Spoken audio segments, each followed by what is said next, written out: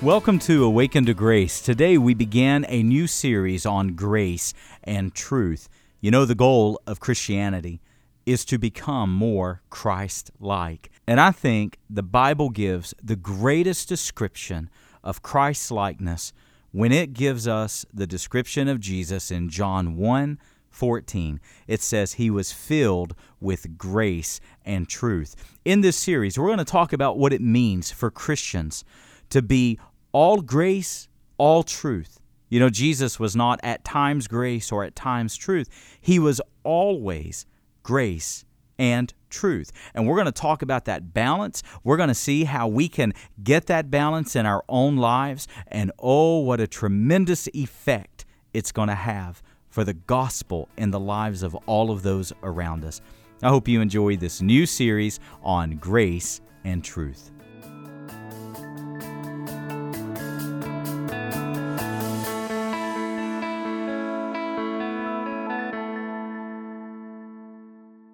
Well, we're going to be today in John chapter 1, verse 14. I want to talk to you about this set of scriptures. We'll just peek into verse 12 and 13 and 14, but I want to zero in on grace and truth today. I want to talk to you about what it means to develop in our own lives and within our church, but particularly within our own individual lives. I want to talk about what it means to really develop Christ-likeness in the form of grace and truth.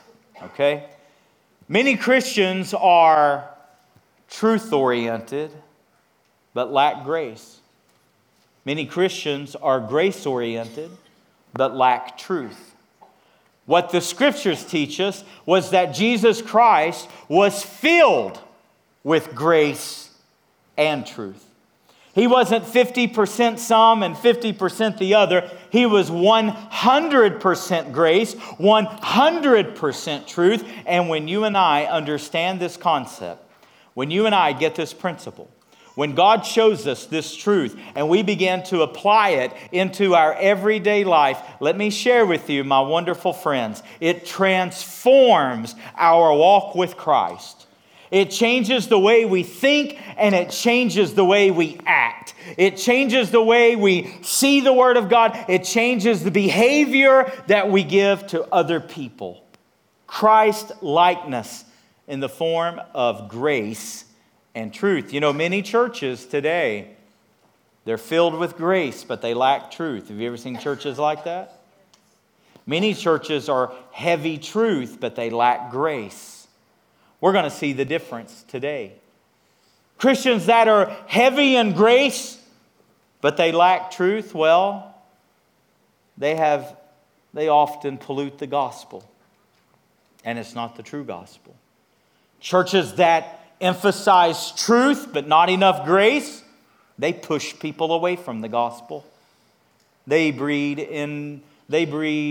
legalism and self-righteousness. Oh, Lord. Anybody ever been around those kind of Christians? Ugh. How do you get the perfect blend? How do you get the mixture? How do you get the right balance of grace and truth? That's our subject today. Look with me at John chapter 1, verse 12. I want you to notice that verse. It says that he came to his own, and his own received him not. But to as many as did receive him, did he give the right or the power to be the sons of God, to be the children of God. Friends, this is the gospel of Jesus Christ. Do you know what the gospel of Jesus Christ truly is? In our culture, in our society here, many people really don't understand the gospel. If I were to ask you, please tell me what the gospel of Jesus Christ is, most people would just say, well, I found the Lord. But that's not the gospel. That's not the true gospel. Many people would say, well, you know, I invited Jesus Christ to come inside my life and I got saved. Well, that's not the true gospel. Do you realize that the word gospel means the good news of Jesus Christ? You realize that if people are to truly receive the good news, you realize they first have to hear the bad news. And the bad news is that sin is such a calamity upon our lives. Sin is such a disaster. Sin is so devastating that it doesn't make people bad, it makes us dead. To the point that we are dead in our trespasses and our sins. But do you know what the gospel is? The gospel is that Jesus Christ came to this earth. He died, was buried, and rose again. For what purpose? That He might bring the life of God inside of us. That we who were dead in our sins, our heart would begin to beat with the gospel of Jesus Christ. Amen? And it made us come alive with Jesus. Every single month, I get the high privilege to preach the gospel to the people of Pakistan every single month. The team there will set up speaker systems and a huge, large screen, and they'll call me on Skype, and I'll hold a phone as far out as I can, and sometimes they have to say left, left, left, right, because I can't see. But they can see me. And through that Skype call and with an interpreter, I'll preach, I'll herald, I'll proclaim, I'll trumpet out the gospel of Jesus Christ.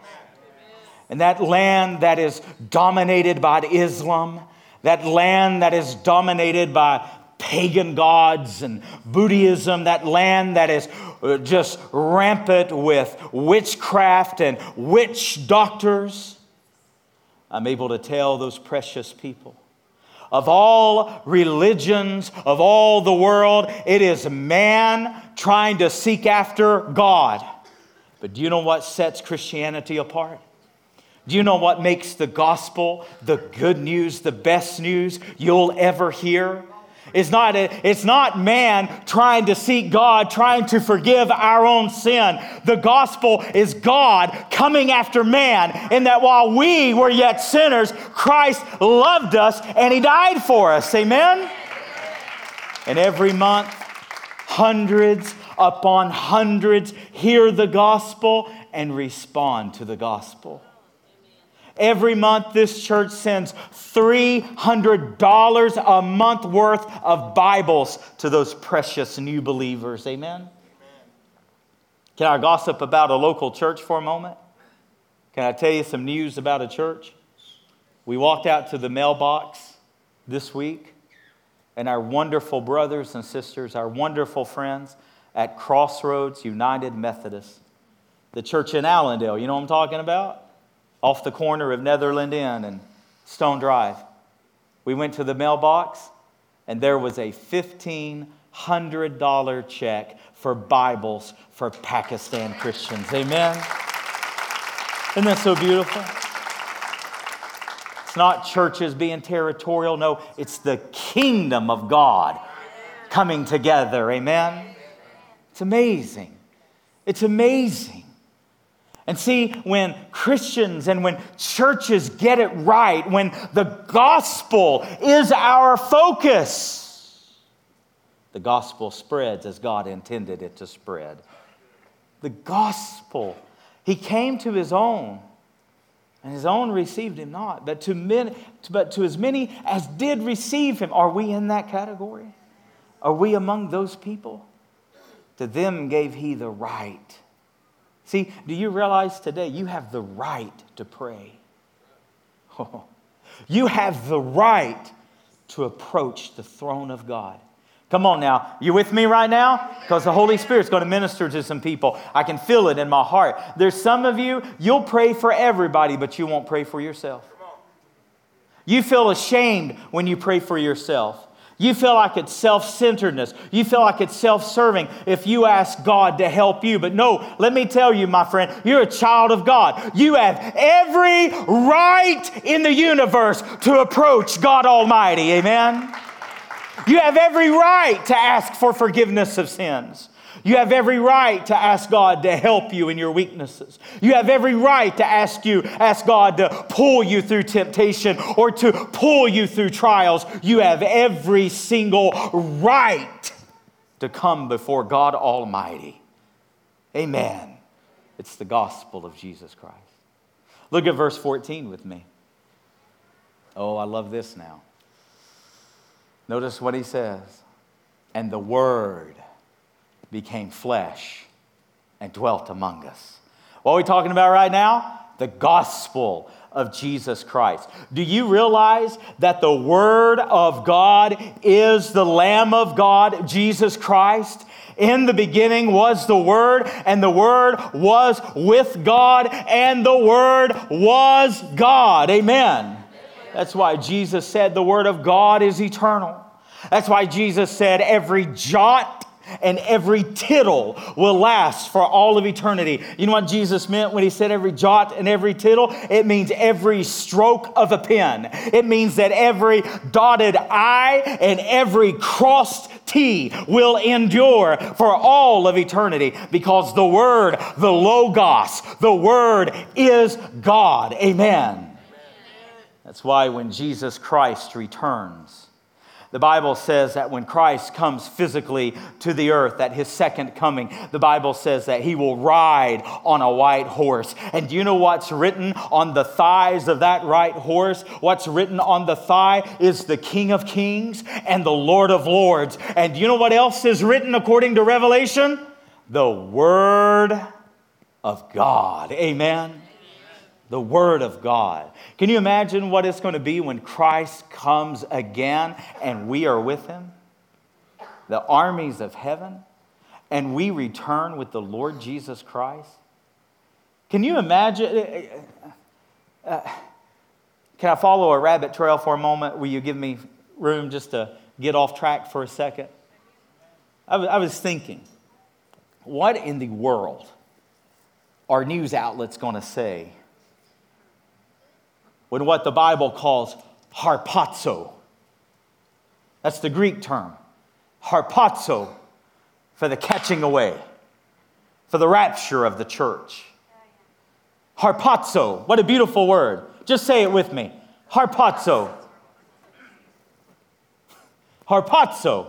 That's the rapture. That's the catching up of God's people. And so shall we ever be with the Lord. Amen?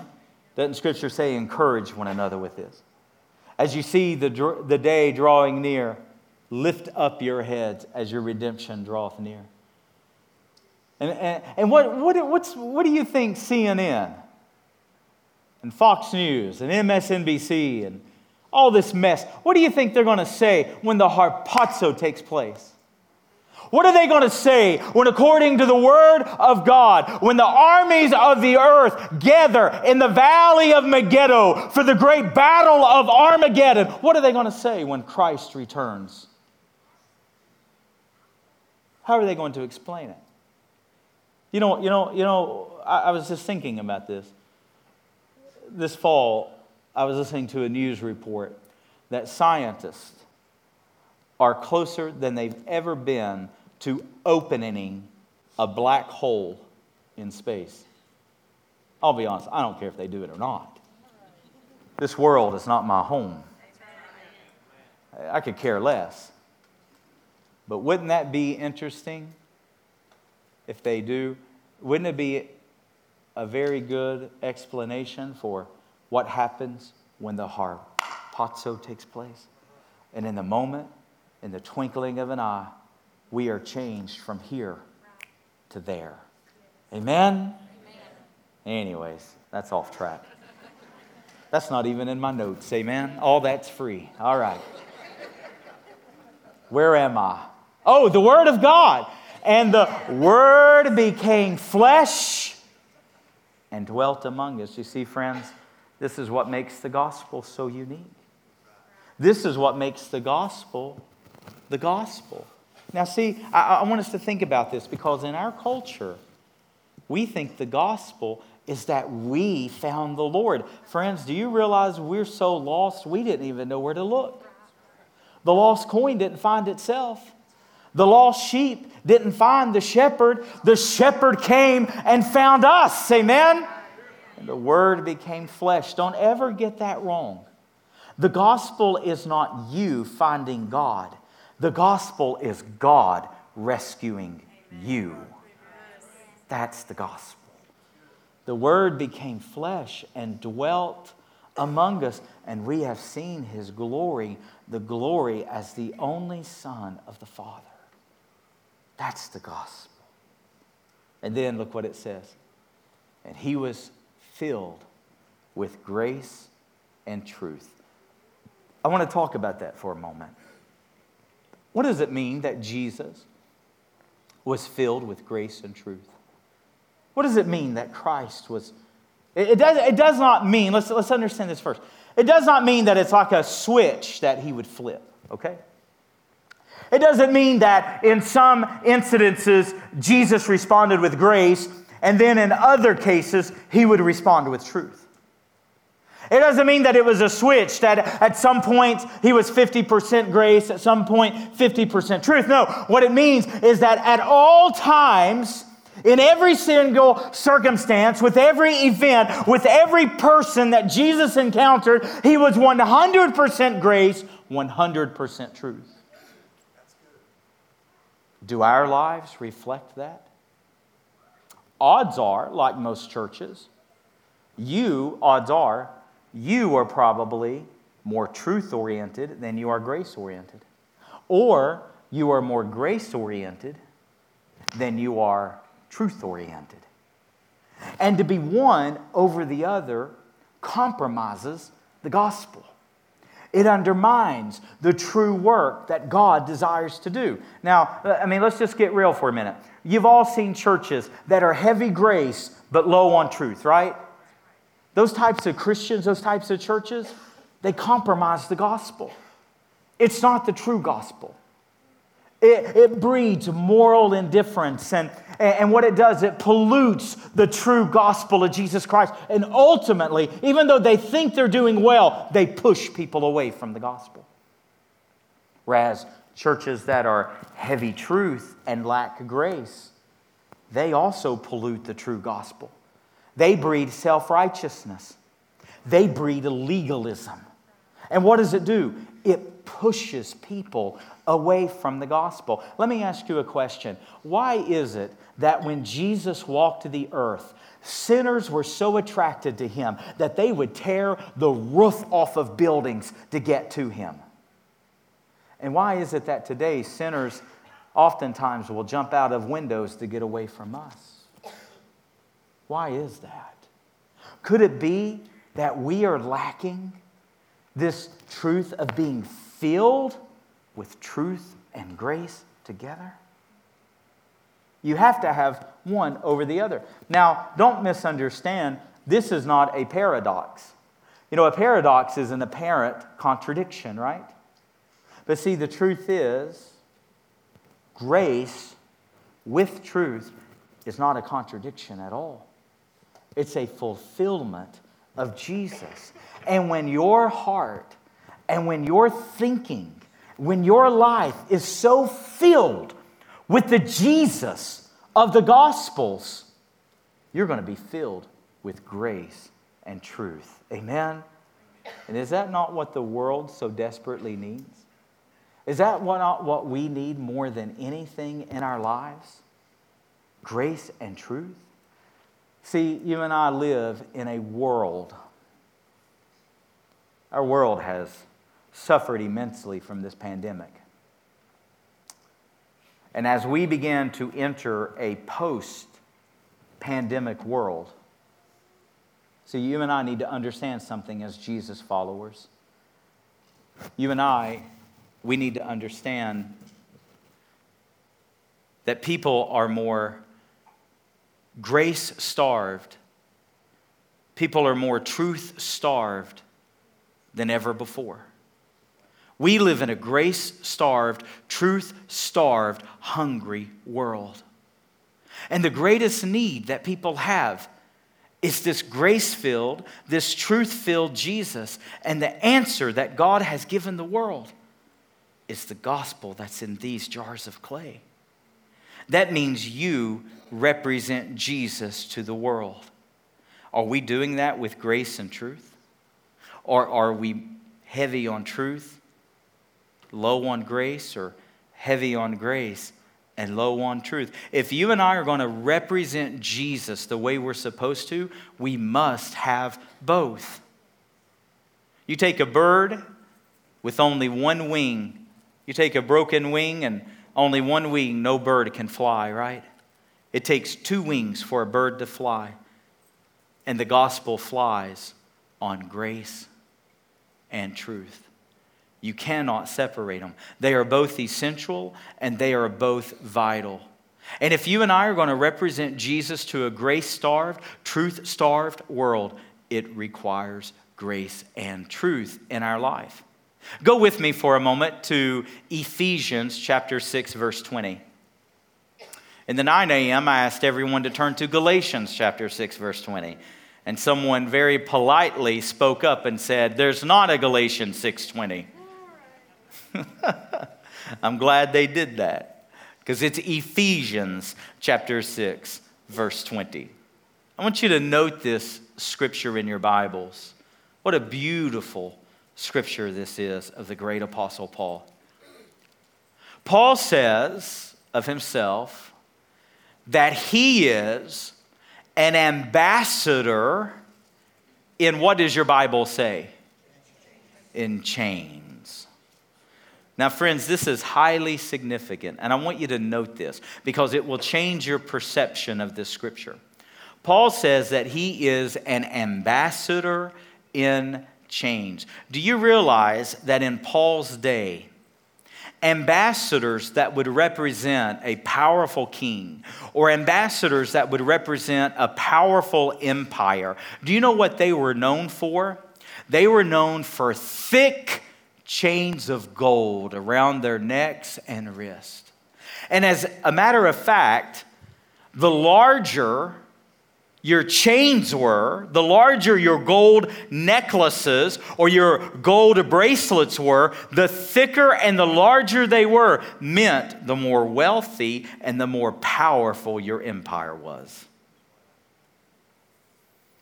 Scholars think this is exactly what Paul meant when he was imprisoned in Rome, writing the book of Ephesians, and when Paul was literally chained to a Roman guard. Do you know what Paul's perception was? I am an ambassador in chains. Just as ambassadors wore thick golden chains to represent their wealth of their kingdom or empire, so Paul wore the prison chains with honor, representing the Lord Jesus Christ. Now, you're talking about the right perspective in life, amen? Now I want you to go to 2 Corinthians chapter 5, verse 20. Will you turn there with me? 2 Corinthians chapter 5, verse 20. Turn or browse, right?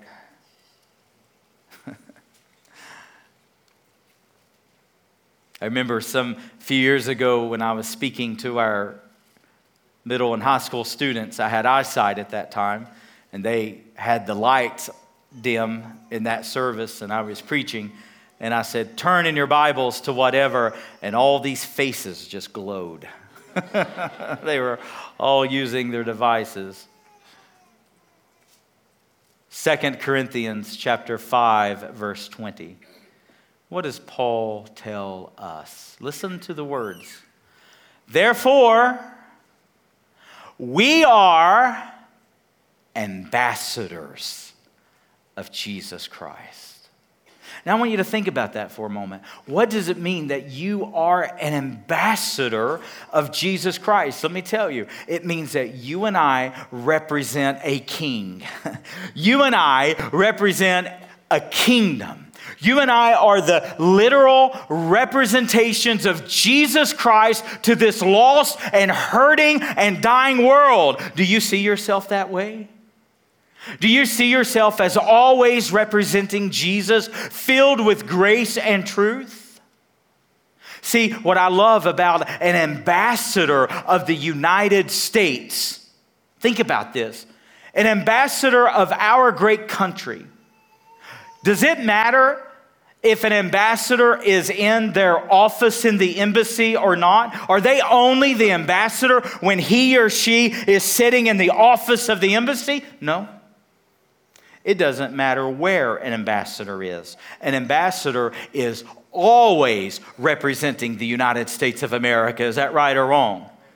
An ambassador can be anywhere, at any time. He can be sitting at dinner. He or she may be at dinner, but it doesn't matter. He or she is the ambassador of the great United States. And friends, is this our perception? Whether we're in church or not, whether it's a Sunday or not, if we're at work, if we're out to dinner, if we're with friends, if we're in our neighborhoods, no matter where we are or who we are with, we are ambassadors filled with grace and truth of the Lord Jesus Christ. So the next time your sweet tea don't get filled on time, come on now, right? The next time that server messes up your order, are you an ambassador of Jesus? The next time that boss that drives you nuts, are you an ambassador? That next time that customer comes in that you just absolutely cannot please, and that person who lies on you and that person who tries to mess with your week, are you an ambassador of Jesus to all people at all times? See, church, the only Jesus that most people will ever see is the Jesus in you and the Jesus in me. We represent Christ. Now the question is, are we representing Him in full grace and in full truth? Are we like Jesus, that we are 100% grace, 100% truth at all times? And we're able to minister to people in that way. Friends, when you begin to see yourself as an ambassador, then it changes everything you do. It changes the way, it changes our behavior. Last night, I was so thrilled. I was beyond thrilled. As over 20 from our church went to our friends at Hunger First. This was our 4th consecutive week feeding our friends at Hunger First. Friends, do you know that last night we fed more people than we fed yet? So many of you brought, the last I heard was 14 pans of spaghetti. Texas Roadhouse donated salad and bread for us. The last, if I understand right, there was 1 pan left, and we took it to Hope Haven.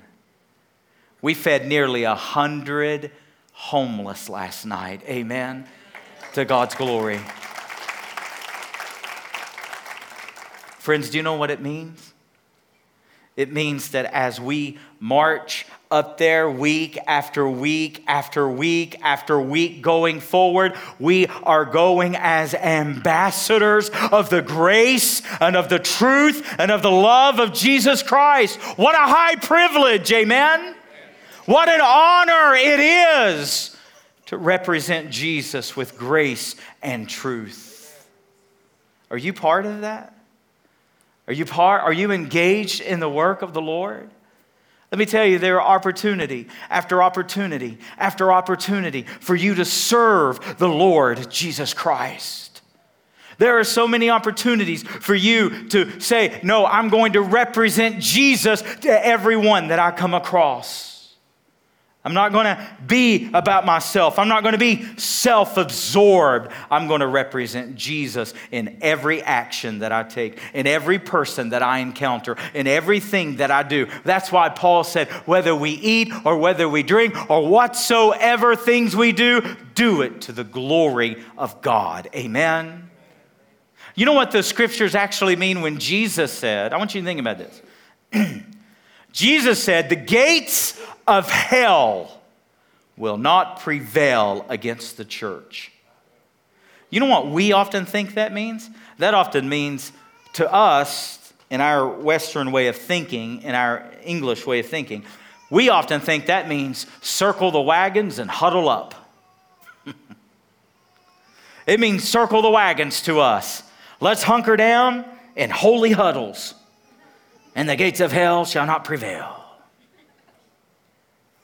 But do you know that's not at all what Jesus meant? Do you know what the literal meaning of the gates of hell shall not prevail? It literally means for Christians to lock arms.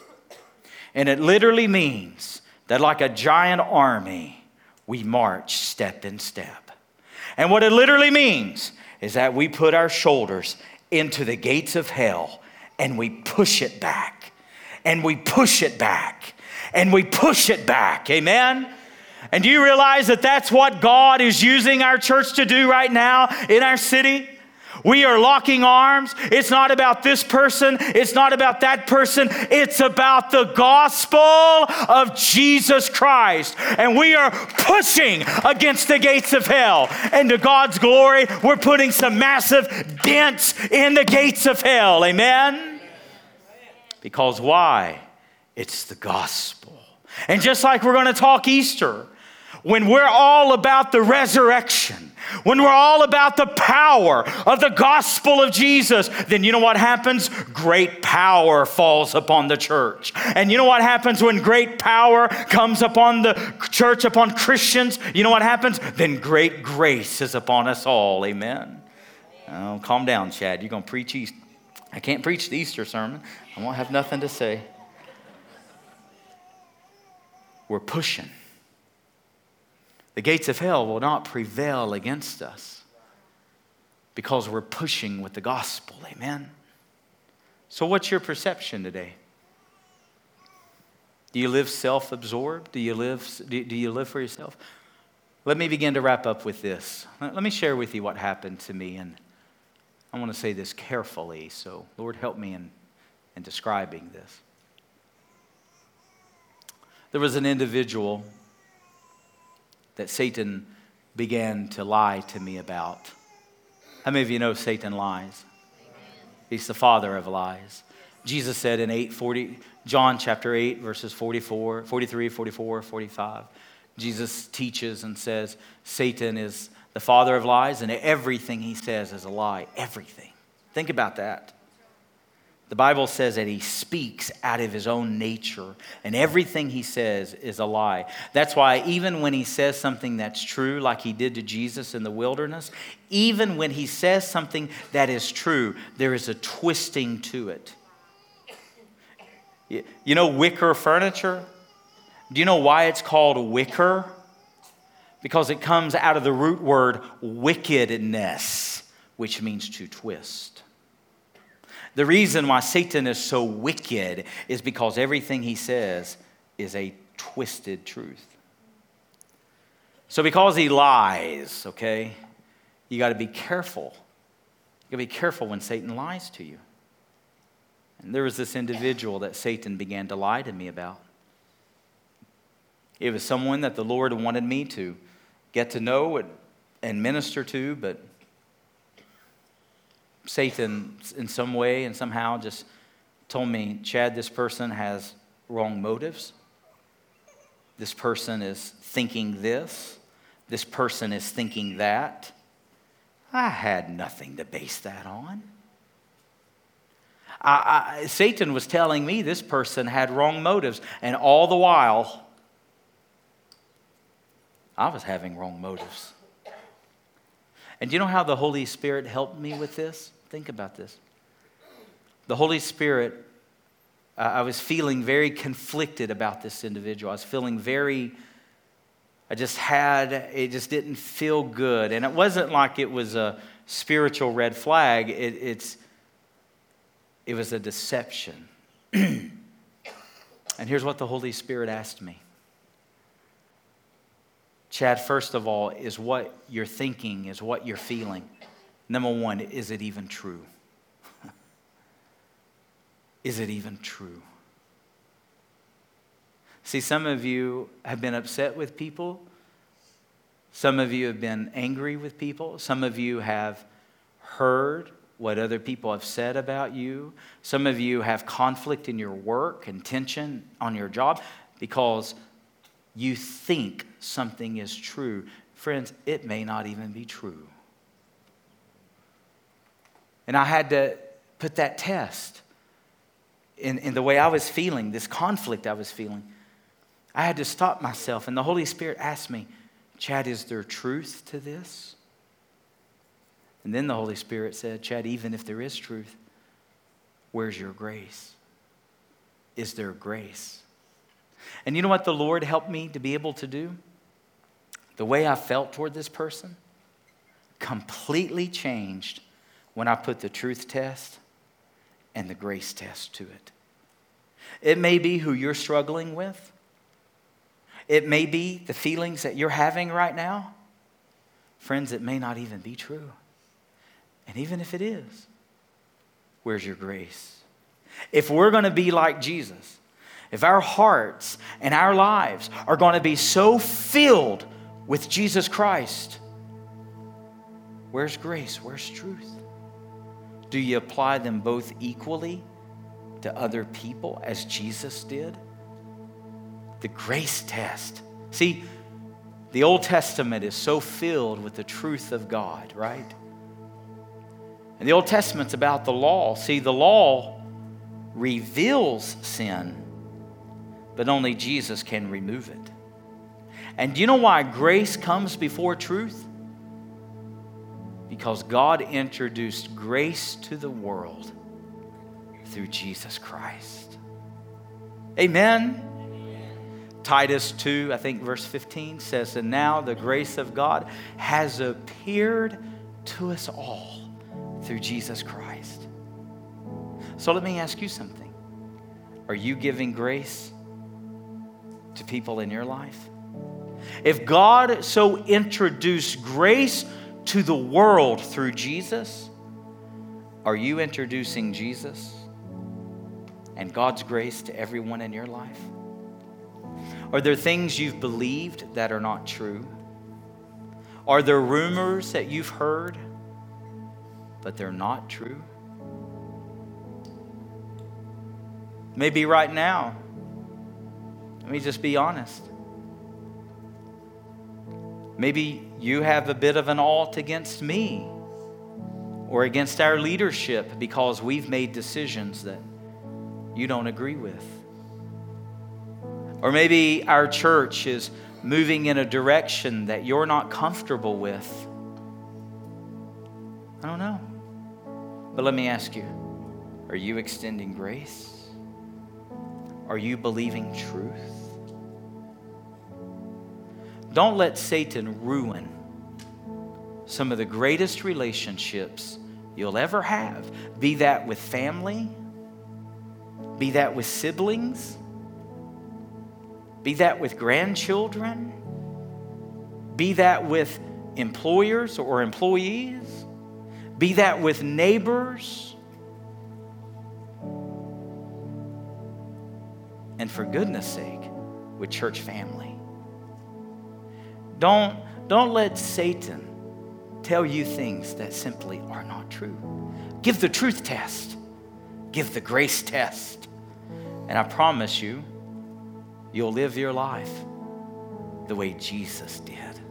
And isn't that the goal of Christ-likeness? Isn't that the goal of our Christian walk? Is to be just like Jesus. So Lord, will you fill us with your grace today? Will you fill us with your truth?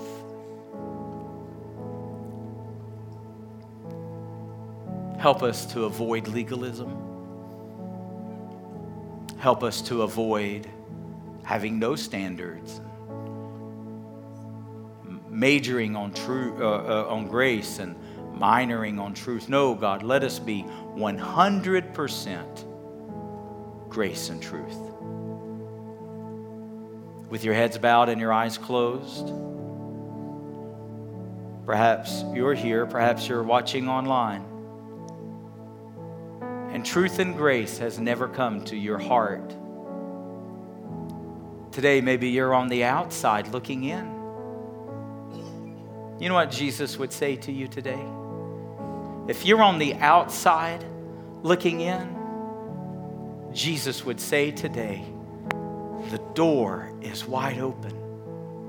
Come in. Some of you, and I can feel it in my heart, and I'm going to obey the Holy Spirit. I want you to hear me, precious, precious people. Hear me. Some of you are like a beggar who is so hungry, but you stand at the threshold of the bakery, and you've yet to come in. You've yet to walk through the door. And do you know how I know that the door is open to you? Because Jesus is the door to salvation. He is the way, the truth, and the life. And do you know what Jesus says to all of us beggars? He says, come in. Come in. Will you step through the door today and receive Jesus, who is grace and truth? Maybe your heart's empty today. Maybe your life is empty. Maybe you've tried all there is to try in life, and it's left you so unfulfilled. Friends, what you need is grace and truth. Your soul is hungry. It's starved in grace and truth. It's the answer. With your heads bowed right now and your eyes closed, I'm going to lead you in a prayer. And if you're without Jesus today, if all you've had is religion, if you need genuine grace and truth, I want you to pray with me right now. I want you to pray with me right now. Pray this in your heart. Say, Lord Jesus Christ, I am a sinner and I need a Savior.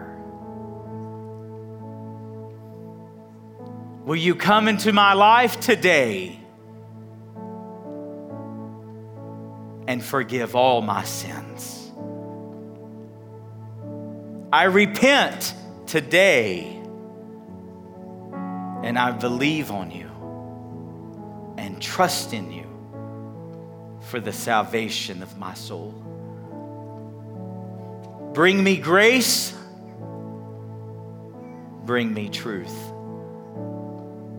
In Jesus' name, amen.